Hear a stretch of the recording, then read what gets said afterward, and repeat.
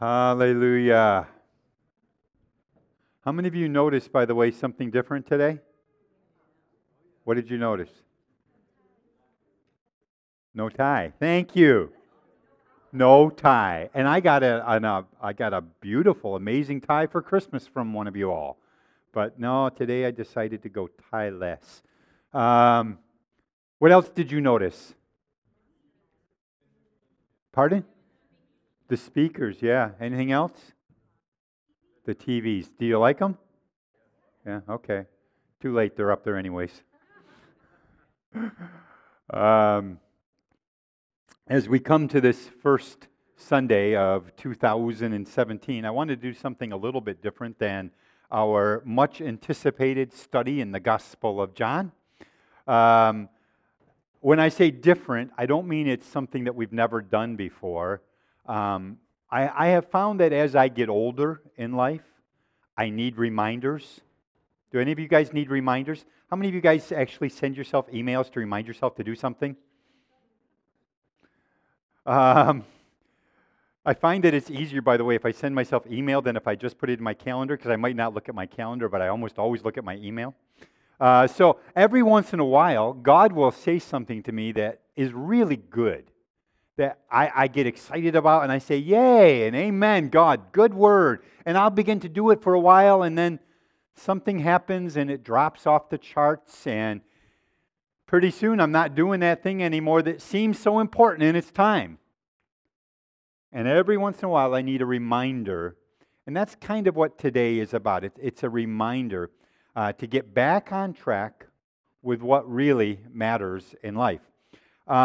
I am very aware as I look around the room that so many of us face some real challenges in 2016. I was working out at the Y on Saturday on the elliptical, and I was looking at the TV screen that's on the equipment. I didn't have my earplugs with me, or actually I had them, but my battery had run out. And as I'm watching, I could see that somebody had taken a picture of a sign, and the sign said this, 2016 dash, good riddance, exclamation mark, we're tired of you. And I suspect that for some of you, that would be your assessment of 2016. It was a year of challenges. Some of you have faced physical challenges, sicknesses, disease. Some of you have even had to face the death of friends or loved ones.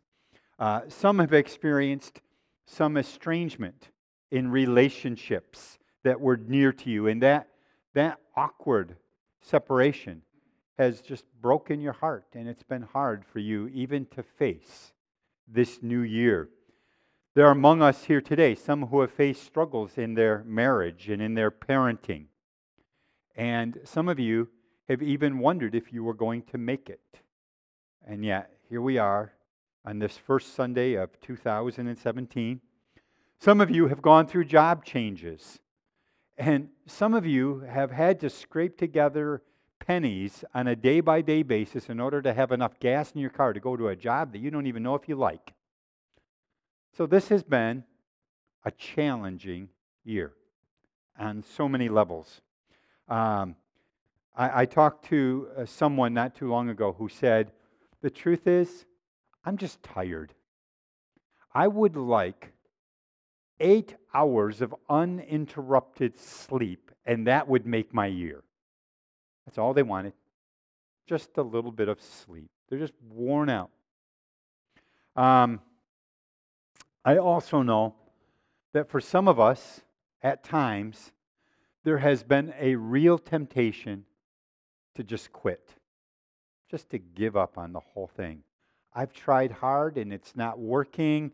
I don't think things are going to change, so I just want to run away. I want to go to bed and pull the heads over my covers and not get out until everything in the world changes or until Jesus comes back. Some of you have faced some really challenging times. And the longer I live, the more convinced I am that Brother Carlton Spencer was right when years ago he said, the only way we can really lose in life is if we quit. If we quit. So, as I looked at that kind of scenario, that landscape in front of me, as I faced you today on this first Sunday of 2017, I began to think about when I first became a Christian. I was a teenager. I've told you the story before. My dad became dramatically saved and delivered from alcohol in the exact same moment. It was an encounter with God that was so real it changed his life and the course of our family forever. My dad was a very strong, authoritarian kind of guy. At that point in time, he had 6 of us kids. He got saved, led to the Lord in our house by a guy who actually witnessed to him at work. He got saved and yelled upstairs to all of us kids where we were hiding, because if Dad was around, we hid. He yelled to us to come downstairs. We came downstairs, and he told us, all of us, he said, "Get on your knees right now, you're becoming a Christian." No joke. And that was my introduction to the Lord and to church. And honestly, I really thought that becoming a Christian would mean the end of all my problems. I thought I would get saved and I would float through life on this cloud of peace and joy and rainbows and baby unicorns, and it would be all peachy keen and hunky-dory. It would be wonderful. It would be cool. And if you're like me at all, it didn't pan out that way. Life has thrown some challenges at me as well. I discovered when I got saved that I didn't get an all-expense paid vacation on the Love Boat. I found that I was conscripted into an army, and I was actually placed upon the battleship Galactica, because this is a global war. We're in a battle, and it's a fierce battle that we're in, and the enemy wants nothing more than to see you become so disheartened and discouraged, disappointed with life, that you opt out.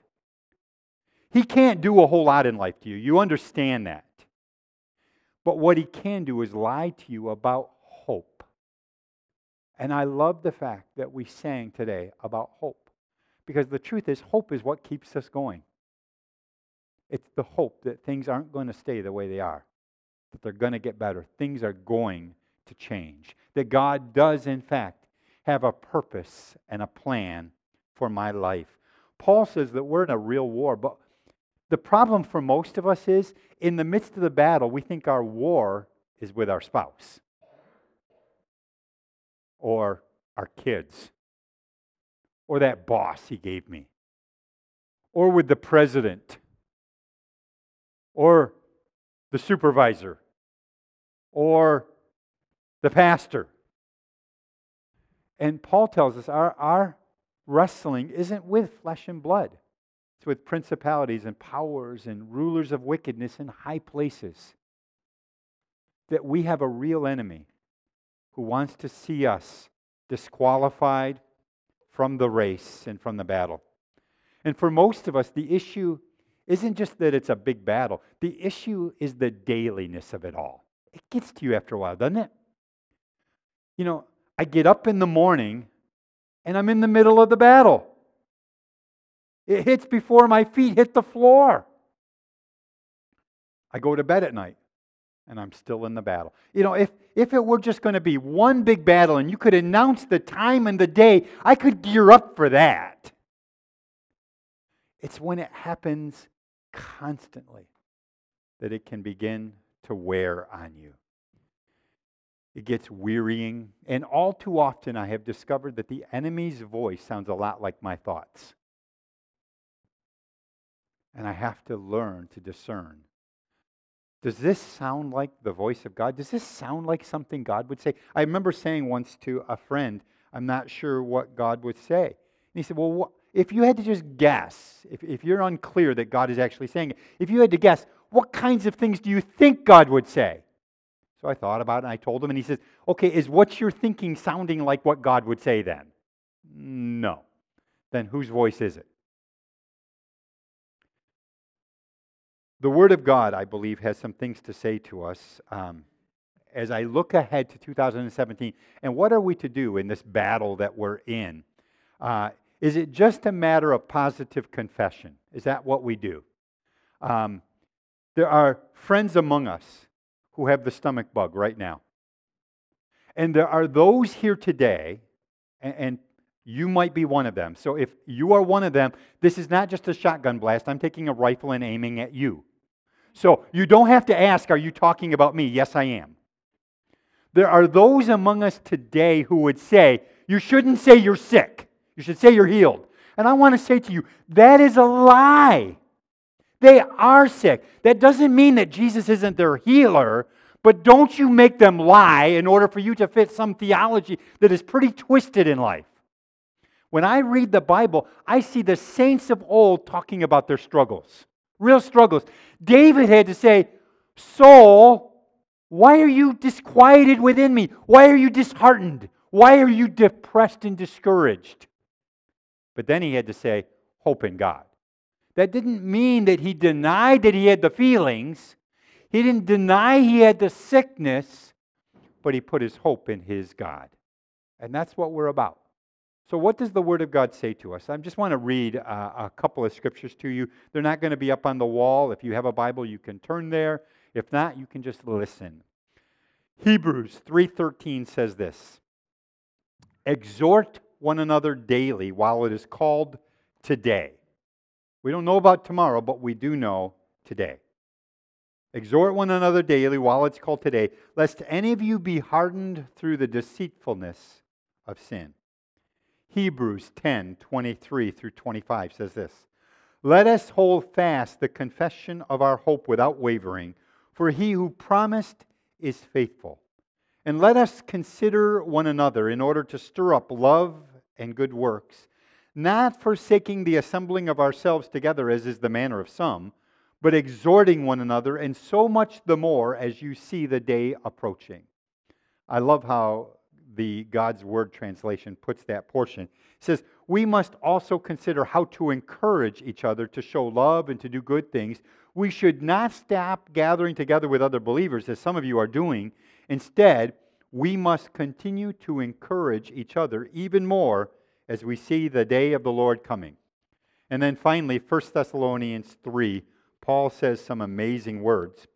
Therefore, when we could no longer endure it, we thought it good to be left in Athens alone, and sent Timothy, our brother and minister of God, and our fellow laborer in the gospel of Christ, to establish you and encourage you concerning your faith, that no one should be shaken by these afflictions, for you yourselves know that we are appointed to this. The word that is used there in the Greek, the word for exhort or encourage, depending upon your translation, is the Greek word parakleo. Parakleo. Does that sound like any other Greek word you might know? What? Paraclete. What is the paraclete? The Holy Spirit. But what does the word paraclete literally mean? Exactly. The one who comes alongside and helps you. The comforter who stands next to you. So the word that he uses when he talks about encouraging or exhorting one another daily while it is yet today is the word parakleo. One who comes alongside and lends something to you. It means to encourage, to exhort, to comfort, to come alongside and invite for the purpose of strengthening, to lend aid. That word, by the way, occurs 109 times in the New Testament. 109 times God tells us that we are to be encouraged or to encourage one another. So the writer of Hebrews tells us that as the day of the Lord's returning comes, and we still believe, contrary to some places, we believe that Jesus is in fact returning. And that as that day gets closer and closer, the writer of Hebrews says we need to encourage one another. But then he adds these words, so much more. So much more. In other words, as that day approaches, we need to be encouraging one another all the more because what we're facing is all the worse. Because the enemy wants to see you thrown out of the race. Um, everyone likes to be encouraged. I mean, if you're honest, you most often don't need to be told when you've blown it, when you failed at something, when you don't feel good about yourself for whatever reason. You don't need somebody to come along and tell you how bad you are. You already know how bad you are. But most of us like to be encouraged once in a while. And I don't mean by that we're taking our identity from it. But there is something about somebody just coming along and saying, attaboy, that makes us feel good. When I started working out at the Y, it was a daunting thing when I first walked in the doors. I was scared. In my mind, at least, when I walked in the door, here's what I literally expected. I honestly did. I expected somebody would look at me and say to me, if they wouldn't say to me, they'd at least think it. They would say to me, "What are you doing here? Lose some weight, get yourself in shape, and then maybe come in." Because I knew that everybody that was in there was in so much better shape than me. And they dressed better than me because honestly, at that point in my life, all I could wear was an army tent because that's about the best I could do. I didn't feel good about myself. I felt embarrassed to be in there. And then over time, I lost a little bit of weight and began to work out. And I one day walking the track, I had a couple of guys down below playing basketball, and they were yelling to me, "Come on down and play." And I said, "No, you guys play. I'm fine. I'm up here. I'm going to keep walking." And they said, "No, come on down. If you don't come, we're going to be short a guy." So I finally sighed and said, "All right, I'll go down." And then when I got down there, I literally said, "Here's the deal. I will run. I will try to catch the ball. I will try to throw the ball, but that's the best I can do." And they said, "That's the perfect teammate." And so that's exactly what I did for a long time. And finally, one day, one of the guys said to me, "Why don't you try to shoot?" And this is no joke. I believe I probably shot a dozen times with never touching the basket or the backboard. Air ball, air ball, air ball. And after a while, it gets pretty embarrassing. And they kept saying, "Shoot anyways."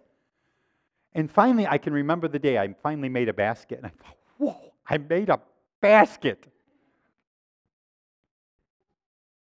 So there I am working out, going around the track, playing basketball, feeling still not so good about myself. And I can still remember the first time it happened. It was actually Jeff who said to me, he's a guy who walks at the Y with us. As I'm going by Jeff, I'm walking a little bit faster than him. He says, "Good job, keep going." And I kind of looked back at him. I thought, what? And I walked by and he said, "No, keep going, you're doing good."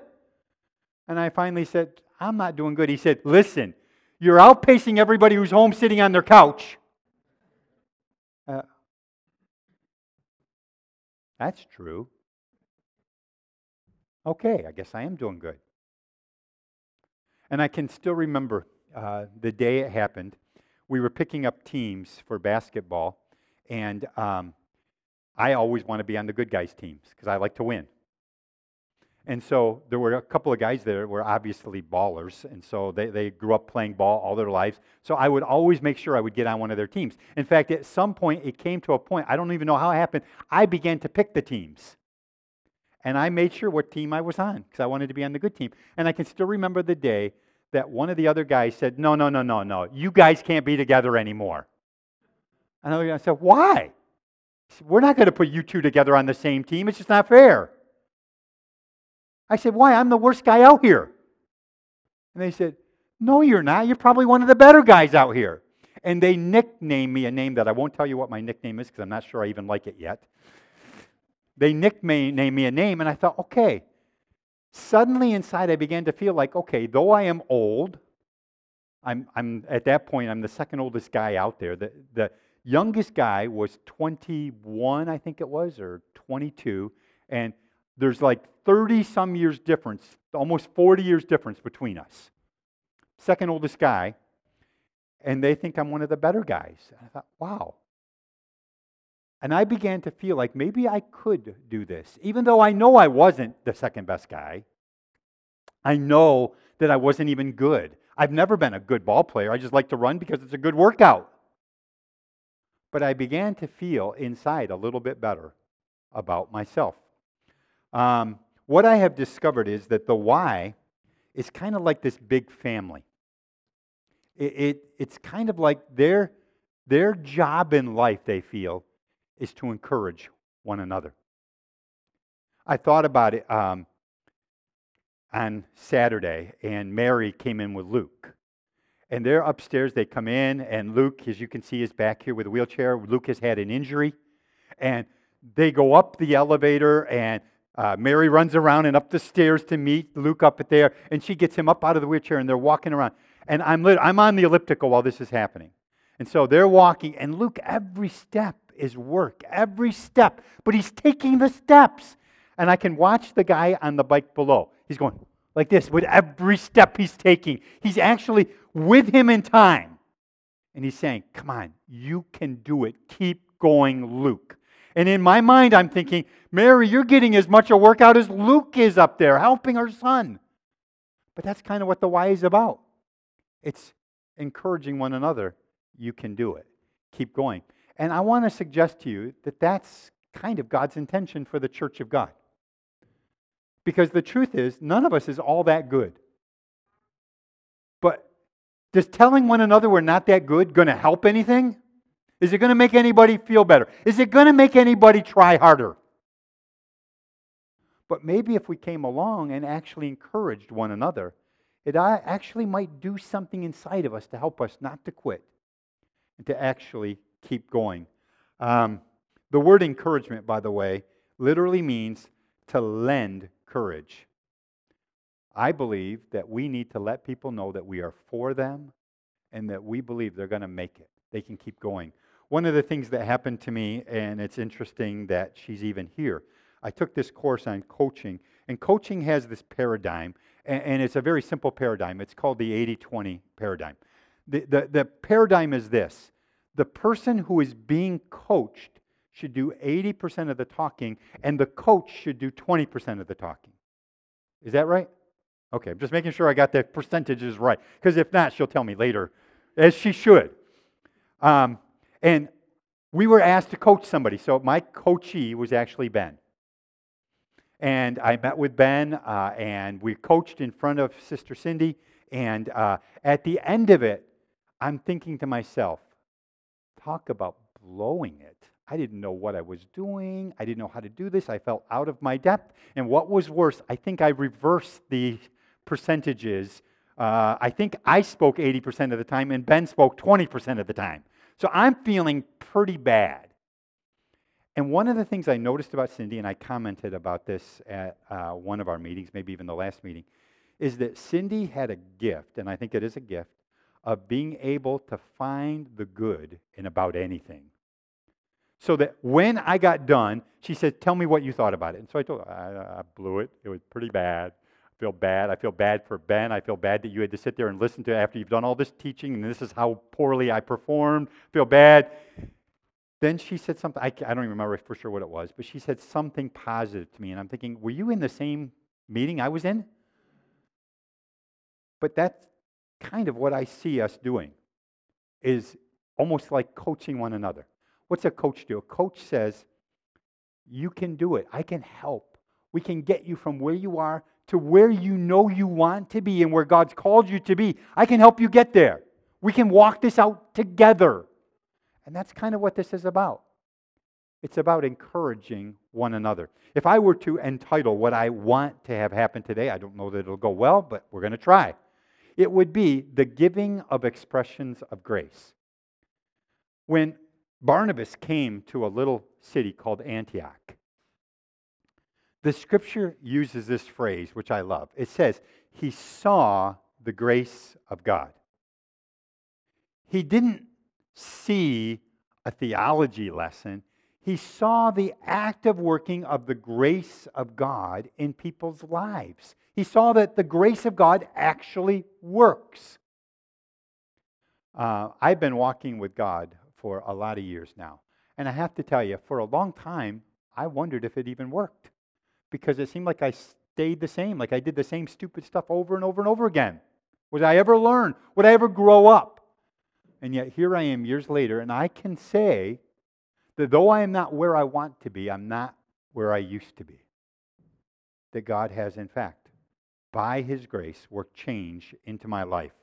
Um, so, what I want to do today is I want to give opportunity for us to express something of appreciation and encouragement to people about the grace that we see in their lives. Now, here's the danger. The danger is this. You can sit there, much like what we do when we bring in somebody prophetic, and which we've done many times over the years. You bring in somebody who has the mantle of the prophetic on their lives, who speak and tell you things that God is saying to you. And when you know that a prophetic person's in there, everybody's sitting on the edge of their seat saying, pick me, pick me. God, you know how desperately I need a word. Pick me out of everybody else so that I'll know you really love me. And then it doesn't happen and we go home discouraged. I want to recommend we actually turn that whole paradigm around.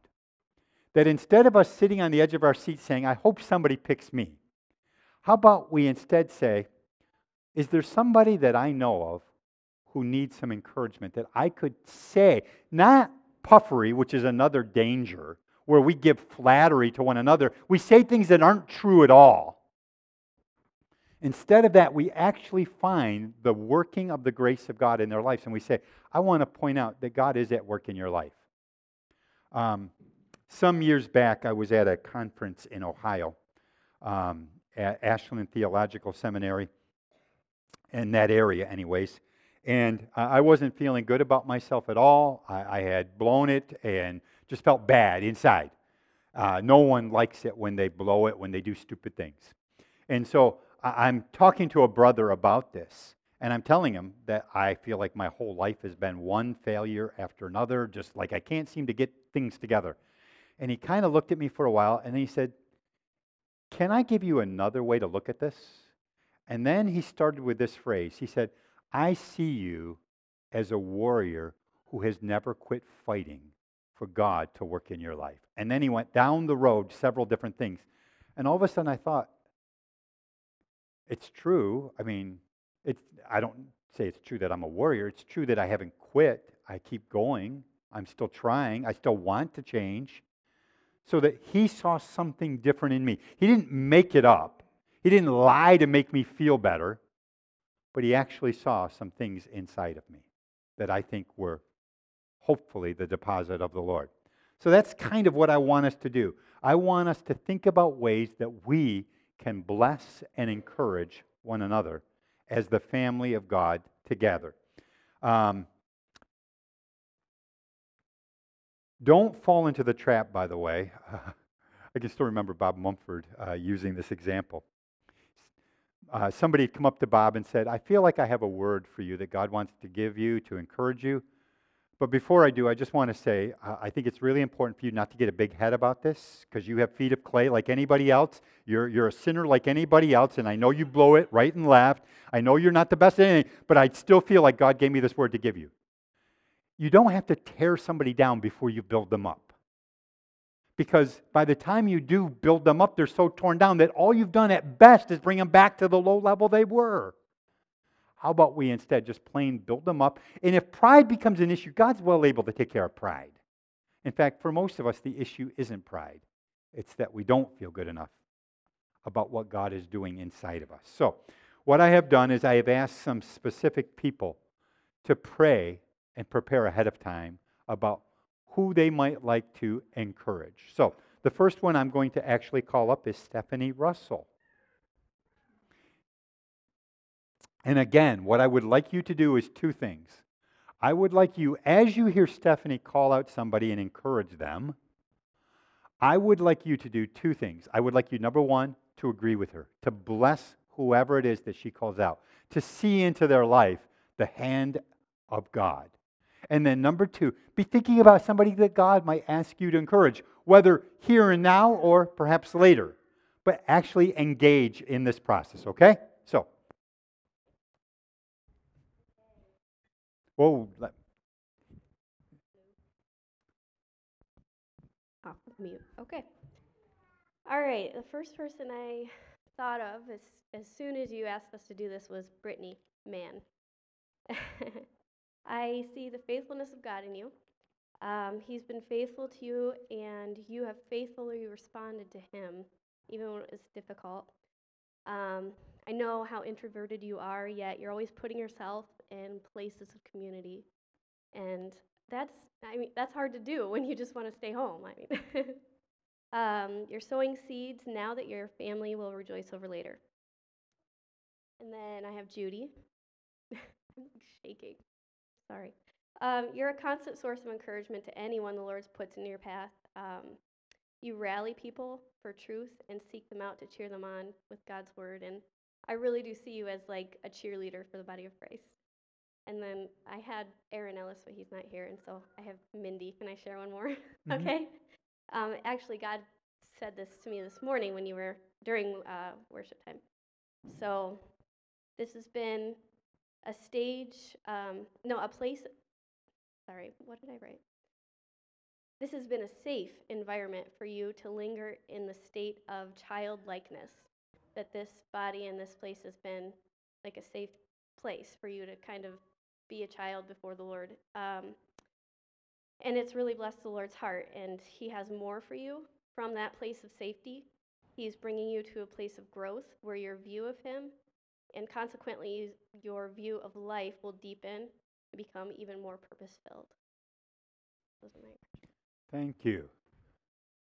Now, again, what I would like you to do is you've heard Sister Stephanie just speak a couple of very brief words. It wasn't like rocket science. It didn't have to be 15 minutes long or anything like that.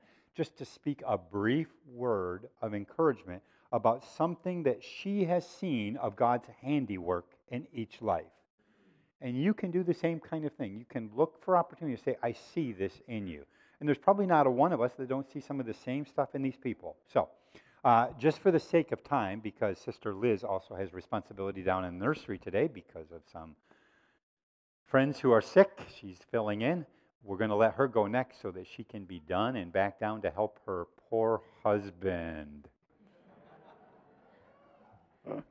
Sister Liz. I don't know how I feel about that. It's been a long time. Okay. I chose Kathy Maurer. You back there somewhere? Yeah. Hi. So I also had a few other people prepared who are not here that I was going to talk about. And so I was thinking back, and really, you have been such a gift to me and to Nick. I'm really thankful for your gift of relaxed hospitality. Before Nick and I got married, we were dating long distance for a while. And when we got engaged, Kathy offered to let me live with her and her family for about 3 months before we got married. And so before that, we saw each other, I think, 2 weekends a month. And everything was always very structured and planned. And once I was able to be in Warsaw and we were able to do day-to-day relationship versus long distance. And I really feel like that prepared us both for our marriage and for spending an incredible amount of time together when we were in the hospital with Judah. So thank you for that. Thank you. Appreciate that.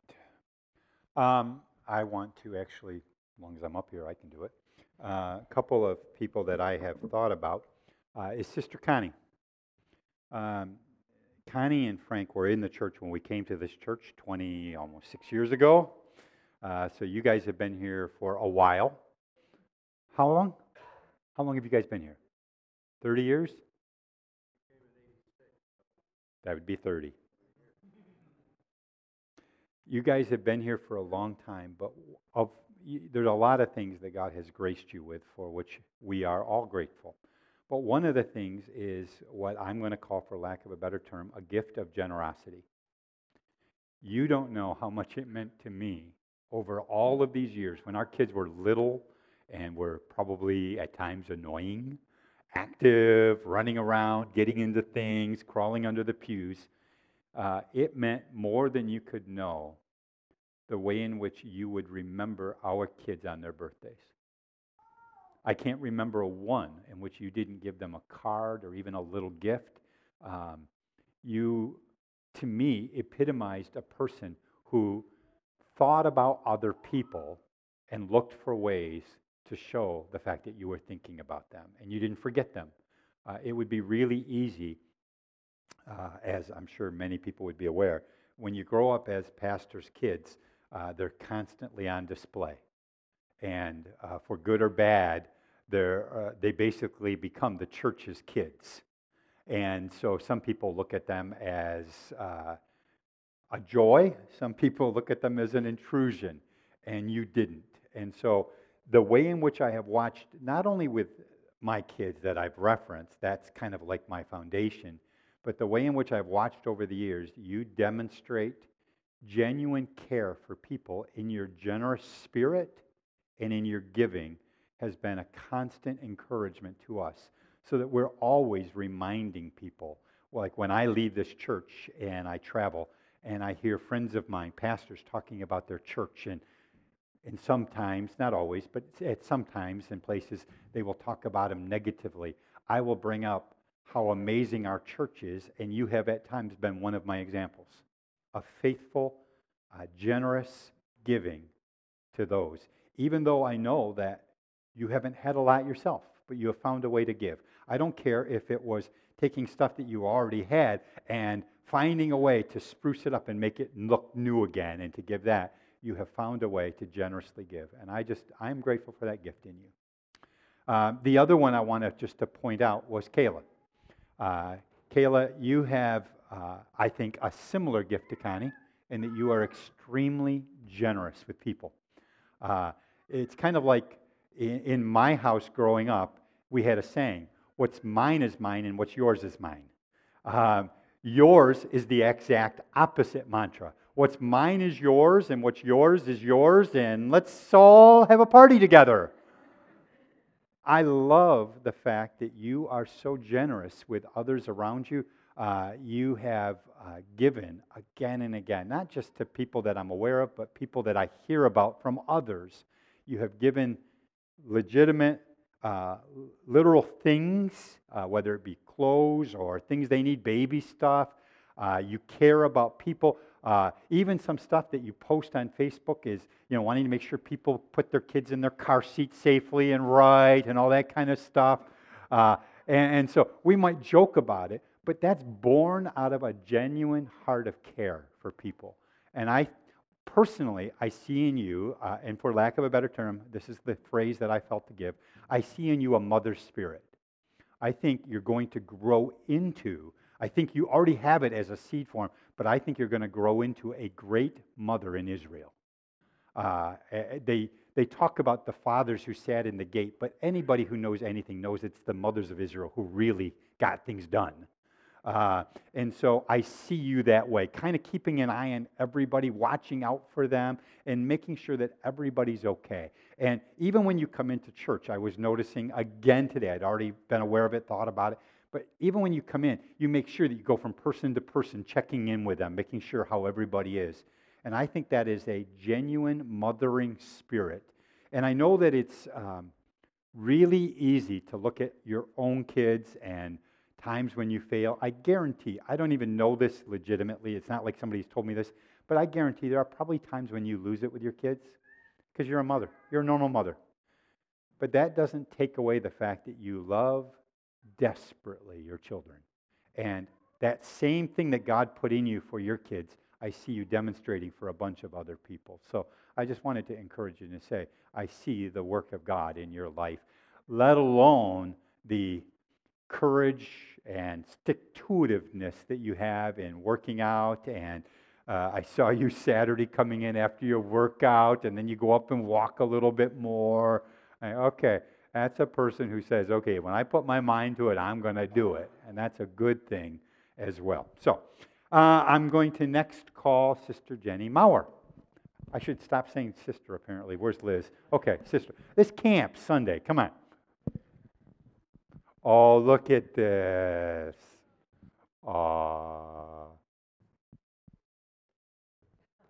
Hi. Hi. Yeah. Oh, look at the smile. Yeah. Yeah. No. She's not a distraction. So I had several people that I had planned, and most of them have been taken already. But one, is Stephanie still in here or did she leave? Hi. So you're one of my people. I just really appreciate you, Stephanie, and I appreciate the way that no matter what I am struggling with, I feel like I can be transparent with you and that you're not going to judge me or think I'm stupid or tell me how to fix myself, but you're just a very encouraging, unassuming person. And that is like invaluable to me. And a couple of times when I felt really isolated and like I'm a terrible mom, which I am sometimes, you've just been really helpful to me. So I appreciate the way that you are so accepting of everyone. Can I do one more? Mhm. Okay. The other person that I wanted to say was Connie, actually. I just really appreciate you too. I know that they were already done, but Connie in particular, I just really love the way that you love on our kids, which is similar to what he said. But more than that, like you're just very kind. You're always greeting people when they walk in the door and smiling and hugging people. And, just even the way that you find a way to bless us. And I know that that life is not always easy for you, but you continue to give out of that place, and it's an inspiration to me. So. Thank you. So, again, there are more, but I'm hoping that you get the idea that this is not something that is super hard. It's you choosing to see the work of God in somebody's life, something good that is in them. And as I look around the room, I mean, most of you I've known for a long time, and I've seen the way in which God has worked in you. And you need to know that God is at work in you. He's not done with you. And so ultimately, you ought to be thinking, okay, who could I speak over? And the fact that somebody might be picked twice, all the better. Maybe they needed to be encouraged again. Because it's easy to forget, even in a moment's time. Next is Karen Lanneville, Sister Karen.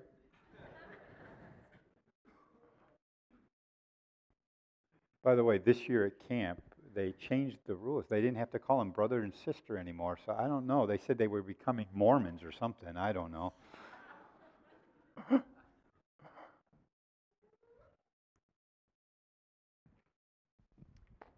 It's really interesting to me how a few people have said that either the people that were laid on their heart aren't here or someone else has already encouraged them. So, for those of you who were asked to pray about this ahead of time, I want to encourage you to go ahead and give those other encouragements privately that you don't give here publicly. So, if someone isn't here, or if you don't want to say your word again because you feel like it's too similar to someone else's, find a way this week to text them or talk with them and go ahead and give it, because I believe that is something the Lord put on your heart.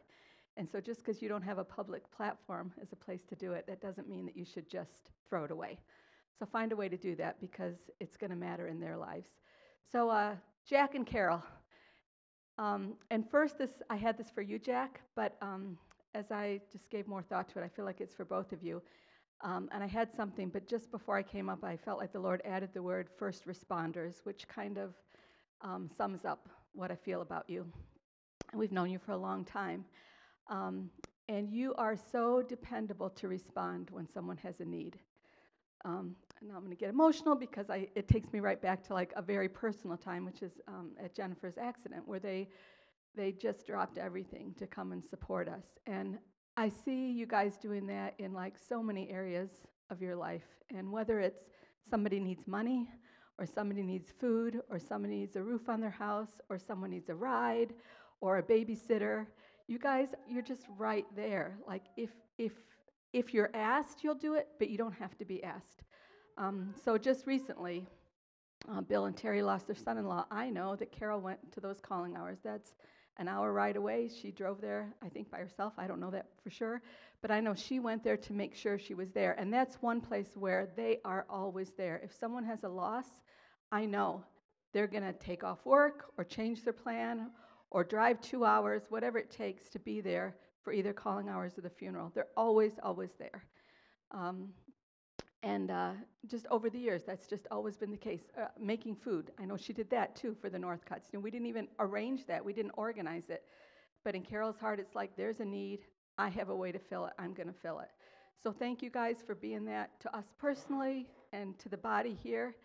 We need that, and it's a gift, and it's something God has graced you with, and you've been faithful to respond to that. So thank you. I think I'll do Janelle. I have so many of you are just like popping up, but Janelle, something that I've seen about you is that you have grabbed hold of the Lord for your struggles. Your struggles are real, and you don't hide them. You know, if you're friends with Janelle on Facebook, you know she's had struggles. But if you're friends with her on Facebook, you also know where she's looking for her help and her hope. And she's found recently really fresh hope in God, and she's grabbed onto that, and she wants the world to know. So sometimes we're afraid to share our faith, but not Janelle. She's like, this is the place to find strength, this is the place to find hope, and that's where I'm running, and you guys should run there too. And so it's like you're an open person, but you're not just open about the bad stuff, you're open about where the answer is. And I just feel like the Lord is going to really use that in your life. There's more hope and help for you than you've experienced yet. But God is then, as He builds that in you, He's going to use that, and you're going to be like a rescuer for others. The way that you've been rescued and the help that you found, you're going to then be like a lifeline, reaching out to those around you and pulling them in. So keep running after God. It's the best thing you can do, and you're an encouragement and a light to those like in your circle. Good. Next is Kathy Maurer.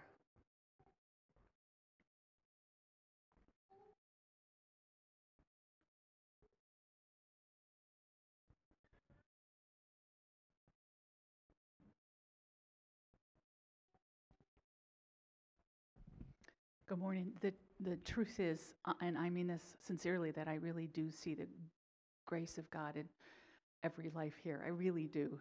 But in prayer, I felt a drawing of the Lord to a couple specific people. And one is Alyssa, who I've known for a few years. And we've created the Lord has brought about a good friendship and a relationship between us. And the grace that I see in your life, Alyssa, is one that is without pretense, which I so value. You don't try to be a good Christian. It's not for the sake of other people. You may try because it's the right thing to do, but you don't do it for the sake of appearance. What a refreshing thing that is. And when you fall or when you struggle, as Karen was talking about, Janelle is thinking about you, like, you don't hide that. It is a struggle. But I like that you don't hide it, because we need to be real and we need to be honest about who we are and what we're doing. But the other thing is that you don't first try harder. You actually return to the cross every time. You may get discouraged, you may get down, and you may go, oh my goodness, what's wrong with me? I blew up again, or whatever, I did this again. But I'm telling you, give you 24 hours and you're at the feet of the cross again, drawing from the grace and the love of God to get up and do it and find His grace to then live a transformed life and live according to what you believe the Spirit is telling you. The other thing about this woman is she loves the Word of God. She has, in 1 year's time, read the entire Scripture because she felt compelled by God to do so. And she believes it. That's the other thing that's just crazy to me, is that somebody who wasn't necessarily raised in the Word suddenly has it in her hands, and she goes, I need that. And although life has its issues and whatever, she keeps going back, but this is what this says. So the Word became and has been an anchor for you, which is huge for everybody around you, because you're standing on something solid when sometimes life gets crazy for everybody. So I really appreciate the fact that you do that. The scripture that I thought of for you is, those who hunger and thirst for righteousness, they shall be filled. And you have been filled, and you'll continue to be filled, because I'm telling you, the hunger and thirst in you isn't something that was born of you. It was born of the Spirit, and it's not going to die. It's not going to quit. You're going to keep going after it. On that, I want to speak to Janelle about the same thing. I don't know you hardly at all, but we sat together at the Christmas party, and my spirit jumped up when you leaned in. I was talking to Kathy and I was talking to Debbie about things of the Spirit, about things of baptism and God. And Janelle is there cranking her neck around going, she's talking about God. I need to learn about God. I need to know about God. And I could see that hunger and thirst. The same truth is for you. It's in Matthew. Those who hunger and thirst for righteousness, for God, will be filled. That's his promise to you. It's just stay hungry. It's in you. He put it in you. Keep running after him.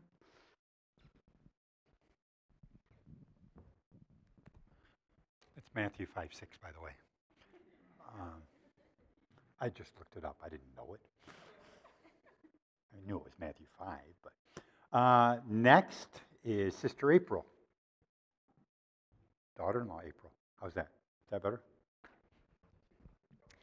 Okay, so Janelle, you weren't one of mine, but I just have to share this with you too. During worship, I just saw you worshiping, and it's awesome.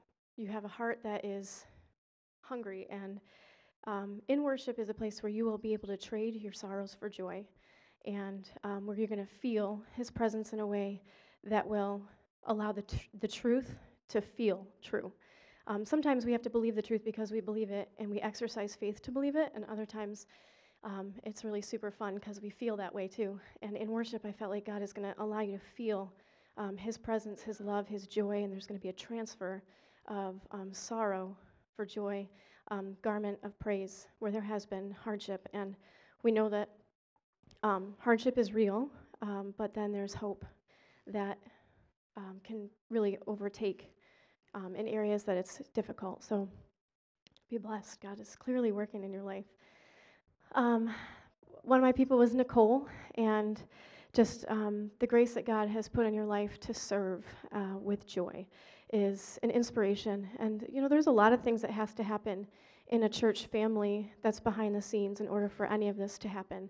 And I've really just noticed the way that you dive in wholeheartedly, no matter what has to happen, and you're out salting the parking lot or doing all the media stuff. And John came home and said, you know, she was here yesterday because they had to set up a new system and trying to format the screens and stuff that's just not fun. I mean, for some people it is. For me, it's not. Maybe not for her, but just being here and doing it with gladness and a smile on your face, you know, always offering to help carry in my stuff or my kids or whatever it is. It's just a blessing, and it's an inspiration to see people who do it because you just love it and you're willing to serve in whatever area. It's also been fun seeing the giftings that God has put in you being developed more and more over the last couple of years. Just finding out what your passion is and going after it has been really cool. So Frank and Connie, you were one of mine also. The same word that he gave, faithfulness and thoughtful generosity. Watching seasons and people change in the life of a church, you guys have been a constant, and it's an awesome example. And then two of my other people were Noah and Jenny, and another behind-the-scenes couple that you guys are incredibly gifted and incredibly intelligent and incredibly faithful. And I know, Jenny, you mentioned not feeling like the best mom, but man, like I think that when we look at you from the mom's perspective, you are an encouragement and an inspiration to other moms in your consistency, in your determination to do well, and the way you love your kids and your family and your husband, and Noah, the way that you do things with excellence. And you make some of the things that have to happen a lot easier because you are willing to just do what you do well, and we appreciate that a ton. Amen. Thank you. So, here is the challenge. Are you able to thoughtfully pray and ask the Lord, who needs a word of encouragement about what you see of the work of God in them? Because the truth is, we need it at times where you think somebody is fine, they're strong, they don't need it, they're the last person. You have no idea what's going on inside of the heart of people to know how desperately they need to hear what God sees in them through you. So I want to encourage you, as we leave today, and we're going to do the Lord's table first, but as we leave today, ask the Lord, who would he have you to encourage? And maybe try to even do it today or very soon. Maybe they're one of those that weren't able to be here today because of sickness, and you could find them later and just say, wanted to encourage you. We did this in the service today, and this is what I had felt from the Lord for you. But look for an opportunity to give a word of encouragement, okay? Because the truth is, we are called by God to build up one another, to encourage one another while it yet be day. Amen. We're going to receive the Lord's table. If you folks want to prepare.